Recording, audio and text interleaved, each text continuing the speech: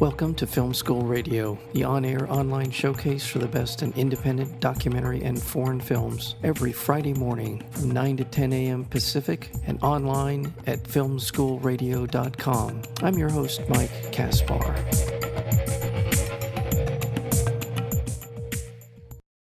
Inner Reflections is the first of a trilogy. It is an experimental social commentary film, structurally that works in mixed genre, combining three mutual timelines with aspects of documentary, horror, science fiction, satire, and more. Challenging convention, the 2-hour and 45-minute work is grounded in a distinct sociological perspective surrounding the subject of public health and human well-being. The film is directed by Peter Joseph, and he is the author of a best-selling book called The New Human Rights Movement. Inner Reflections is a fantasy that extends the book's academic content into a more creative form. Very interesting film, and one that took me a minute or two to get used to in terms of the presentation of it. But after you settle in, it really is a film that grabs your attention, and I'm glad it did. The film, again, is called Inner Reflections, and we're joined today by the director and writer of that film, and that would be Peter Joseph. Peter, welcome to Film School Radio. Thank you, Mike. I really appreciate you having me on. Thank you so much. Like I said, off mic, I'm really looking forward to our conversation. There are so many things in this film that are food for thought, and I know that's what you intended.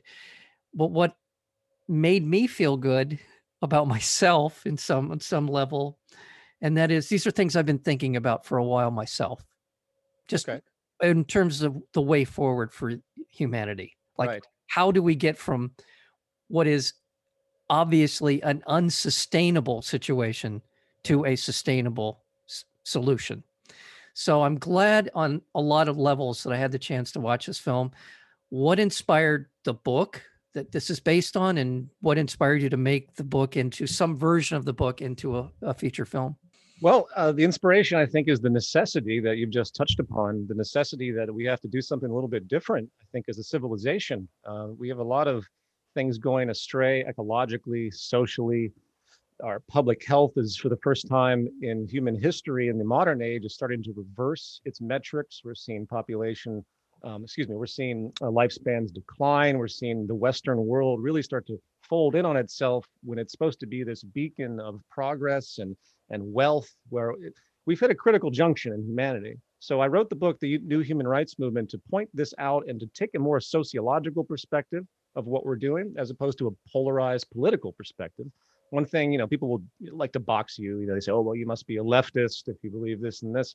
It's just so sad that we have that kind of, polarized debate when in truth, it's a public health science, epidemiological, sociological condition that we have to work on. It's the precondition, as I use in the book. I don't want to jump too far ahead here, but my whole thesis as an activist and the way I use art and media is to create the argument that if we follow the social science and the epidemiological science of what makes a good, healthy human being, which is shared amongst the entire civilization, and what makes us in harmony with the habitat, which is a critical function. We have an economic system and institutions built out of that system that are very much out of line, and increasingly so as technology evolves and so on, other things that we can touch upon.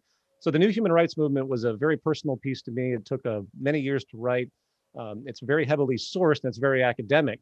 So with that kind of heaviness, being the artist that I am, I wanted to try to create something a little bit different that was more aesthetically driven, that could kind of sneak behind the ego, as I'd like to call it. I think the social role of art is it sort of has a way to get behind that intellectual processing that blocks you in with your identity.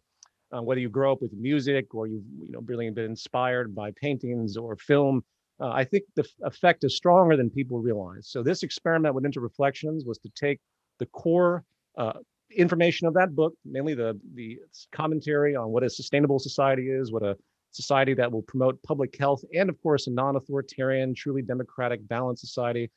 What is it about that? And instead of just relaying it in straight dialogue, I decided to make this 3-tiered structure. The first tier is kind of a silent film fantasy horror movie, in fact, where it follows a character kind of labeled 23. That's her associated name. And She's walking through modern society, experiencing this, and it's very much a horror movie. And that's kind of the way I feel it when I look at contemporary culture. The second layer is a debate scene, which takes place in space with, of course, the Earth in the backdrop, because that's some very important symbolism. That dialogue was very much taken out of the book with the challenge of making a protagonist and antagonist satire, because it's really a satire is what I'm doing there. And the antagonist, the Simon character, he pretty much represents the establishment view of humanity that we've kind of pushed forward since, the Thomas Hobbes view of society. We are beasts. The human condition is that of war. Thomas Malthus, whom I quote in the film a couple of times, the whole film is kind of bracketed around the Malthusian view. Hence, as you might remember, the Malthusian mandate, which is a narrative device I use in the film as well, which we won't go into that to spoil it. So that, of course, take the protagonist, antagonist, how would they argue? And it was a really great challenge to do that between a forward-thinking person based on public health science and the current establishment, the social Darwinistic worldview. And then the academics of the future, the third layer, takes place about 100 years in the future. I wanted to give the sense of hindsight. So what if we, talk about these issues, not in a traditional documentary way with, experts, anyone can do that. I wanted to find I wanted to find an angle where I could make people feel like they're looking at today from the future, an improved future. So that's kind of the best summation I can give. Yeah, yeah. Fantastic summation. It absolutely captures so much what the film structurally and thematically is about. I was thinking, as I was watching the second, what you referred to as sort of the second element in the film, the dialogue back and forth between the two at the table. It's sort of, I thought of it as some version of a My Dinner with Andre, but kind of a more of a kind of a my dinner with Bezos might be a more appropriate protagonist, antagonist in that particular situation. But Sure. This idea that, and I think at the core of the film's thematic thrust is this idea that wealth is, in this current version of civilization and economics, is based on consumption. Mm-hmm. The idea that in order to, you have to be on one side of that equation. Either you have to be benefiting from people's consumption, or you're the consumer and you have to be motivated to be that consumer. And is that am I being fair about that kind of? That's an important theme. At the root of our economy is this mechanism of buying, and then being employed, and then getting purchasing power once again, and then continuing, the cycle. And most economists, economics 101, it's discussed that way, but no one realizes that it's what's called in system science a positive feedback loop, which, if anyone's familiar with that, all it means is that there's nothing to control the regulation in case there's problems. It just keeps going.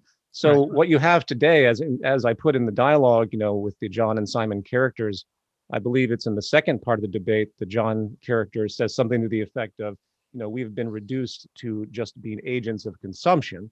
That's right. And because what are we doing? Our whole society is based on people having to figure out some way to sell somebody something else, whether it's your labor, whether it's your ideas. And it's not to say that there isn't progress built into that, but there's also a nefarious, unsustainable, particularly ecologically unsustainable phenomenon within it, where we can't possibly have an economy where everyone's motivated to do that for the sake of the system's integrity. Look at what happened with COVID-19. We had a 30% drop in GDP in the United States. And it's pretty much global collapse. The system can't work. It's pretty much collapse in general, but in the United States, it's pretty much collapse of the system if it wasn't for the outrageously amount of money, trillions of dollars the state puts into it, which means that the system itself lacks the integrity to be able to adapt to a circumstance when humans are unable to continue consuming. And frankly, it's kind of a good thing that we've been restricted right now. Right. Even though you could argue a lot of public health issues, but the fact that we've slowed pollution, which is catastrophically accelerating on this planet, as we all know, because of the industrial slowdown, in a way that's been positive. I'm sure you saw the images of areas of the world that for the first time, you could see the sky. You see those images where industry, because it tells us something. So anyway, I don't want to ramble on too much about that. No, but you're right. So when it comes to wealth, you used that word wealth earlier. What is wealth? Wealth can't just be an item. It can't be a house. It's not necessarily what we create, right? It's the method by which we create. there's an underlying idea throughout the film, and it's coined by R. Buckminster Fuller, which you remember from the credit sequence. I feature Bucky Fuller prominently because he's the sort of hidden protagonist against the antagonist of Thomas Malthus. So in that narrative throughout the whole film is that element. And what Buckminster Fuller contributed to the conversation was an idea called ephemeralization. And all that word means is that through time, we've been able to do more and more and more with less and less and less. So when you're able to have an industry that can take care of millions of people with a very, very low footprint on the planet, that is the institution of active wealth, doing more with less. That's the way people should think about it, as opposed to just stockpiles of goods or our ability to manufacture or things like that. So it's more of a process. And at the end of the day, if you're not sustainable with all this, if we can't find balance, it's pretty clear the trajectory. You remember the scene with the train that flies off with the Willy Wonka? That's a little on the nose, but I think that scene pretty much captures where we are in humanity right now. Yeah. There was an economist from the Nixon era. I believe he actually worked in the Nixon administration. And he said something that has stuck with me since, and that is that an unsustainable trend is not sustainable. And that in many ways, again, going back to the theme of the film, Inner Reflections, is that we are living in an unsustainable trend.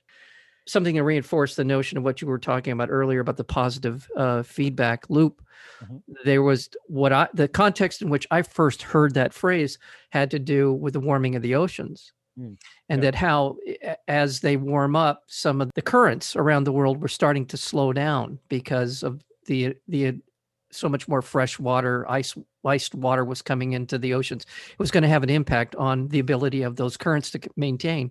Yeah. I kept thinking that, well, then if we fix what's going on now, how do you speed those currents back up?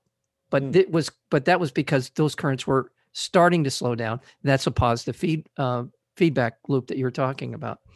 There's so much in this film to really kind of chew on.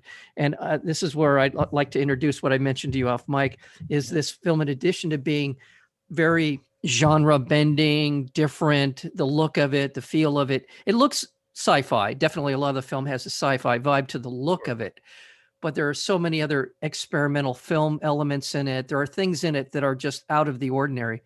But I would, as a way of framing it for people, just imagine a very cinematic version of the best TED Talk that you've ever heard. And I think that that's, for me, bringing that to for people to sort of understand where I'm coming from when I haven't watched this film. What was the most difficult kind of in actualizing your vision for this film, for Inner Reflections? What was it that challenged you most in terms of making it? I'm happy to answer that question. Let me step back just a little bit with respect to the TED Talk idea, because at the root of all of this is the communication, right? It's not art just for the sake of art, even though I clearly have done as much as I can to make it look good and sound good and all of that, and being aesthetically challenging. One of the hidden gems of the piece, if you notice the two characters in space, they begin on a stage, right?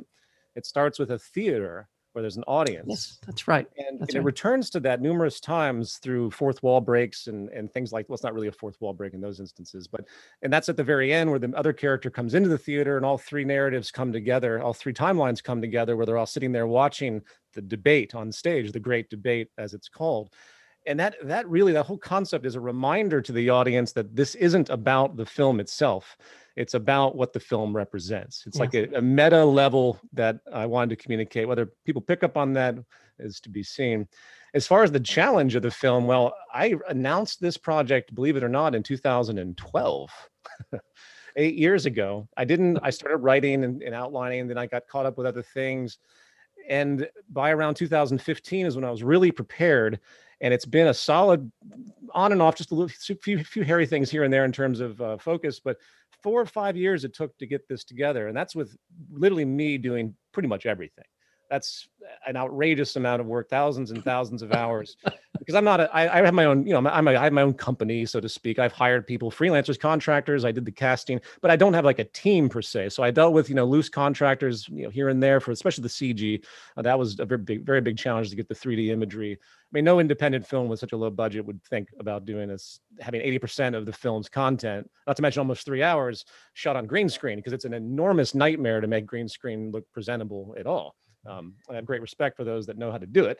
Luckily, I was in that background too when I was in New York City working in advertising. We did lots of green screen shoots.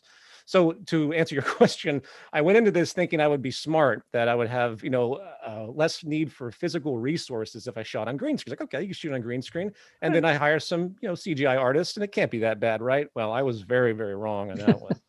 It's a very complicated and tedious process. If you get one little thing wrong when you shoot things on green screen, it can translate to many, many, many hours of fixing that's required. So that aside, though, the writing was a big challenge, because the three narrative concepts, the easiest, of course, was the academics of the future, the four women of the future that are talking about the past. The great transition. Great transition. Yeah. So they're in the future, and it's the hindsight view. And that was relatively easy to write because you had the subjects, and I based it, of course, on the book. But the real writing challenge came to the silent film part, because, well, I want to have a 45-minute section where it's pretty much just aesthetic. I've hit people with all this knowledge with the debate scene and the academic scene. I want to give breathing room, so to speak. So that's why I pace it throughout. It's kind of like a commercial break, if you will, is the way I kind of think about it. And that posed numerous challenges just intellectually to me, even though I call myself an artist, but just trying to find a visual vocabulary with multiple symbolisms. If you really watch those scenes, they get deeper and deeper. I spent a lot of time building the symbolisms that no one would notice the first time they watch it. In a way, the whole film kind of stands on its own, like it's a series of vignettes. You could take any one of those sections. You could also, by the way, take all three layers and separate them and put them into individual shorts, and they would still work on their own, which I actually plan on doing at some point, just to mix it up a little bit. I'm going to separate those sections into reflections, a series of shorts. But going to the debate scene, that I think was the biggest challenge, because I'm putting myself in that position of the protagonist, antagonist. Here's the old worldview, and here's what I think is a productive, progressive worldview that needs to be thought about. And I spent so much time working on how to argue with myself. Well, I was just going to say, you're arguing with yourself in that. Yeah, absolutely. Well, and both sides are, very compelling arguments, and back and forth. It's not as if there's a sort of you weighted it in any particular direction to make someone look better or worse. So these are all things that, this is the thing, watching Inner Reflections, and that is that this is where we are. We are at an inflection point. I believe that to be true. I mean, I know by the collapse of so much of our ecological system, the signs are there. There is nothing out there that indicates anything else, except that the planet will survive. Will our place on this planet be sustainable moving forward? Will we be able to? And there's a whole lot of anthropological evidence that the entity at the top of the food chain is the first to go in terms of the survival of the planet, right? It will continue to manufacture other life forms. But if you misbehave at the top of that food chain, you're going to be the one that goes. Is that fair? I think that's fair. I think that's fair. The only positive trend I see right now, when you look at the long-term argument, okay, well, the markets and capitalism have helped poverty and all of this. And it is true, because with technology, you've had a robust increase in productivity and marginal cost creation, where things have gotten cheaper. So yeah, you've raised the standard of living to a certain degree, but all of that has come at enormous cost, because none of that process has been sustainable. It hasn't been done with the thought of habitat synergy.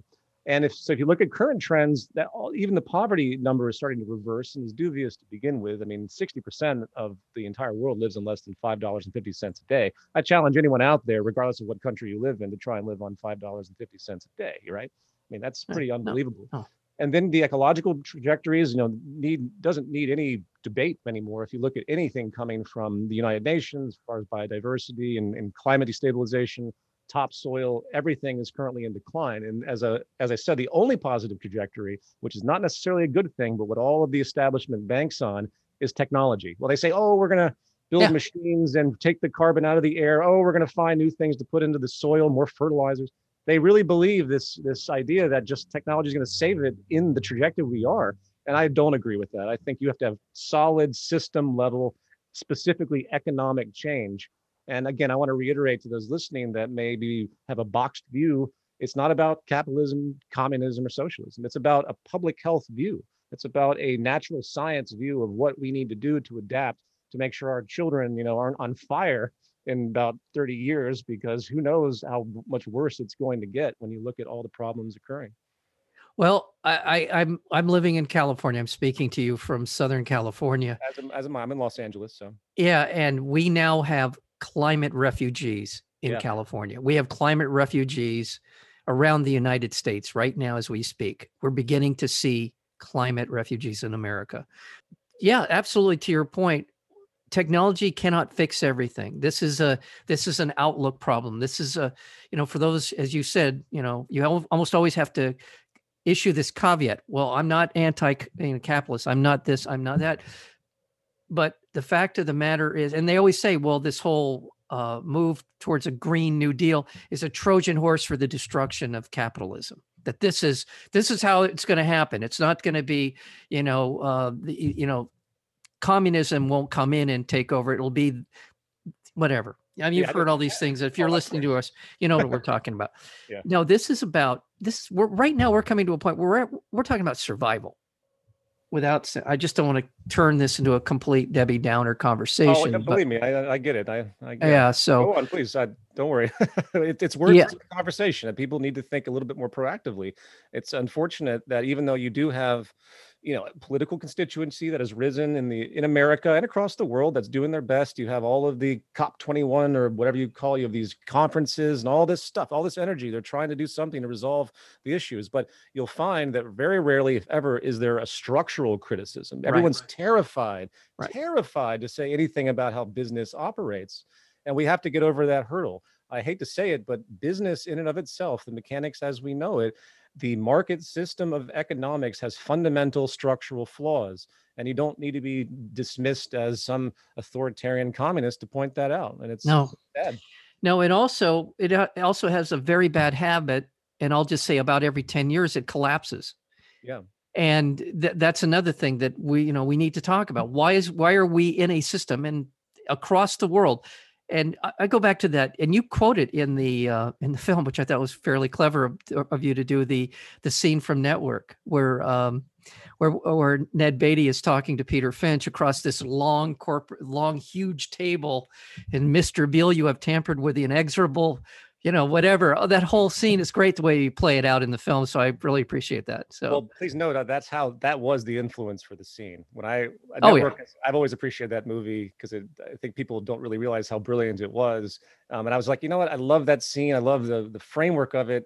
And that's why the very beginning of the debate structure, he says just that line. Yeah. And they both laugh.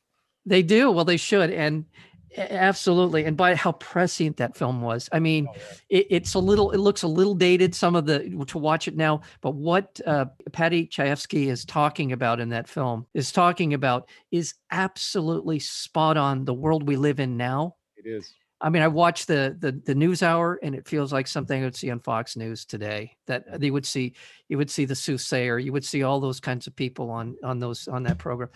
Right. But I just want to, again, this is a film that when you're watching Inner Reflections, when you go to check it out, it is going to be a film that is going to take a little bit of time to kind of settle into it because it just looks different. It feels different.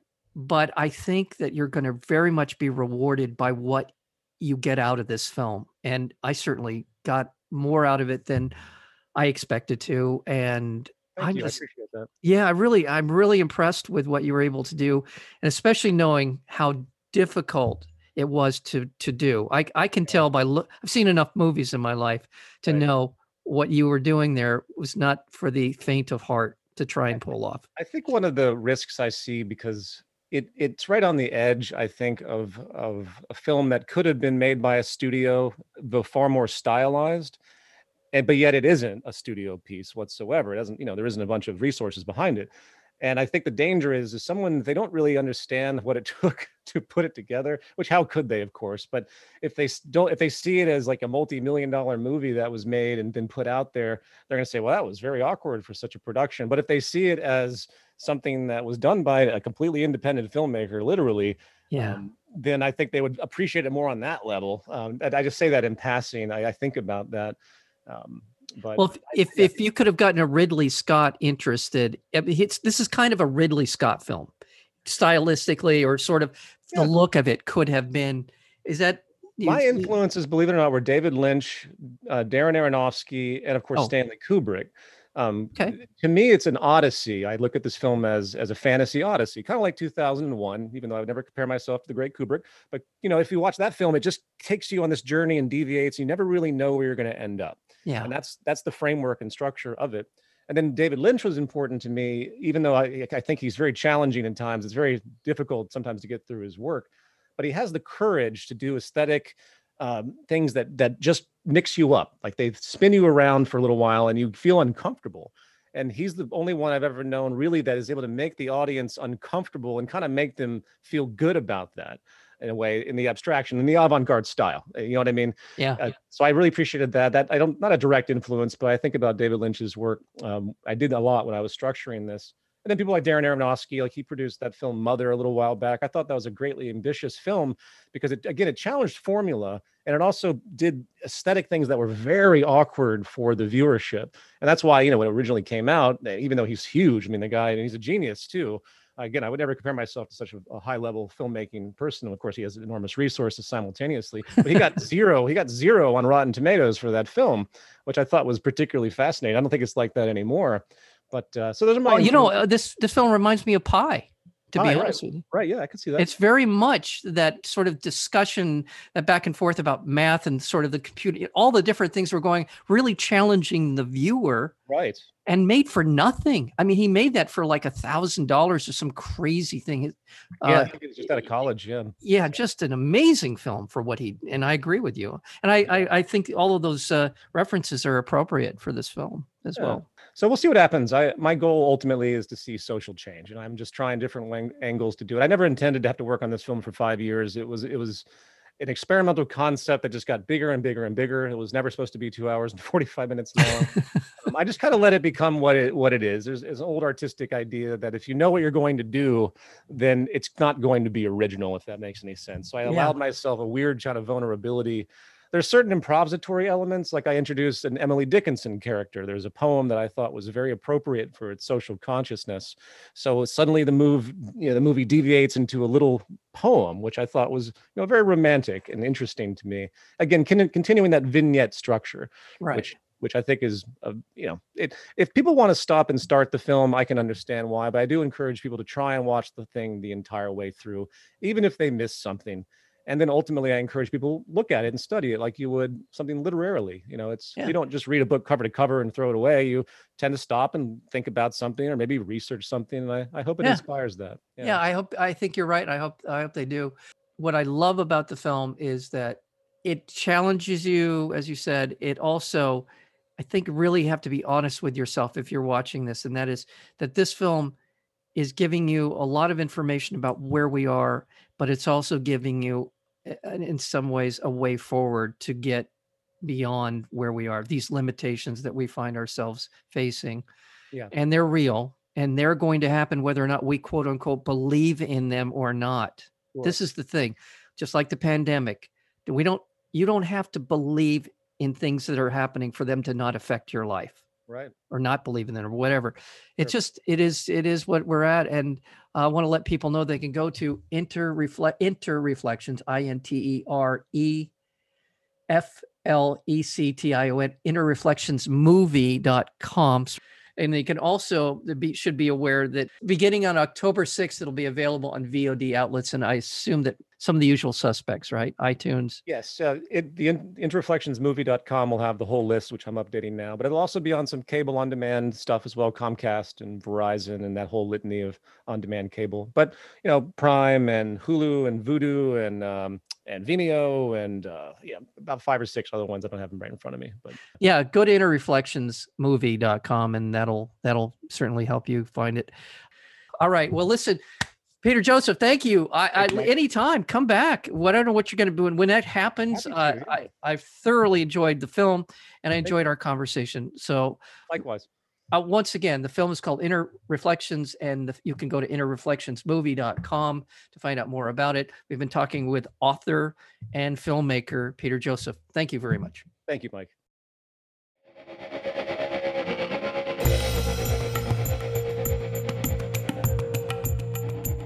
You've been listening to Film School Radio, the on-air online showcase for the best in independent documentary and foreign films. You can find out more about the program at filmschoolradio.com. I'm your host, Mike Kaspar. Thank you for tuning in, and we'll see you next week with another edition of Film School Radio.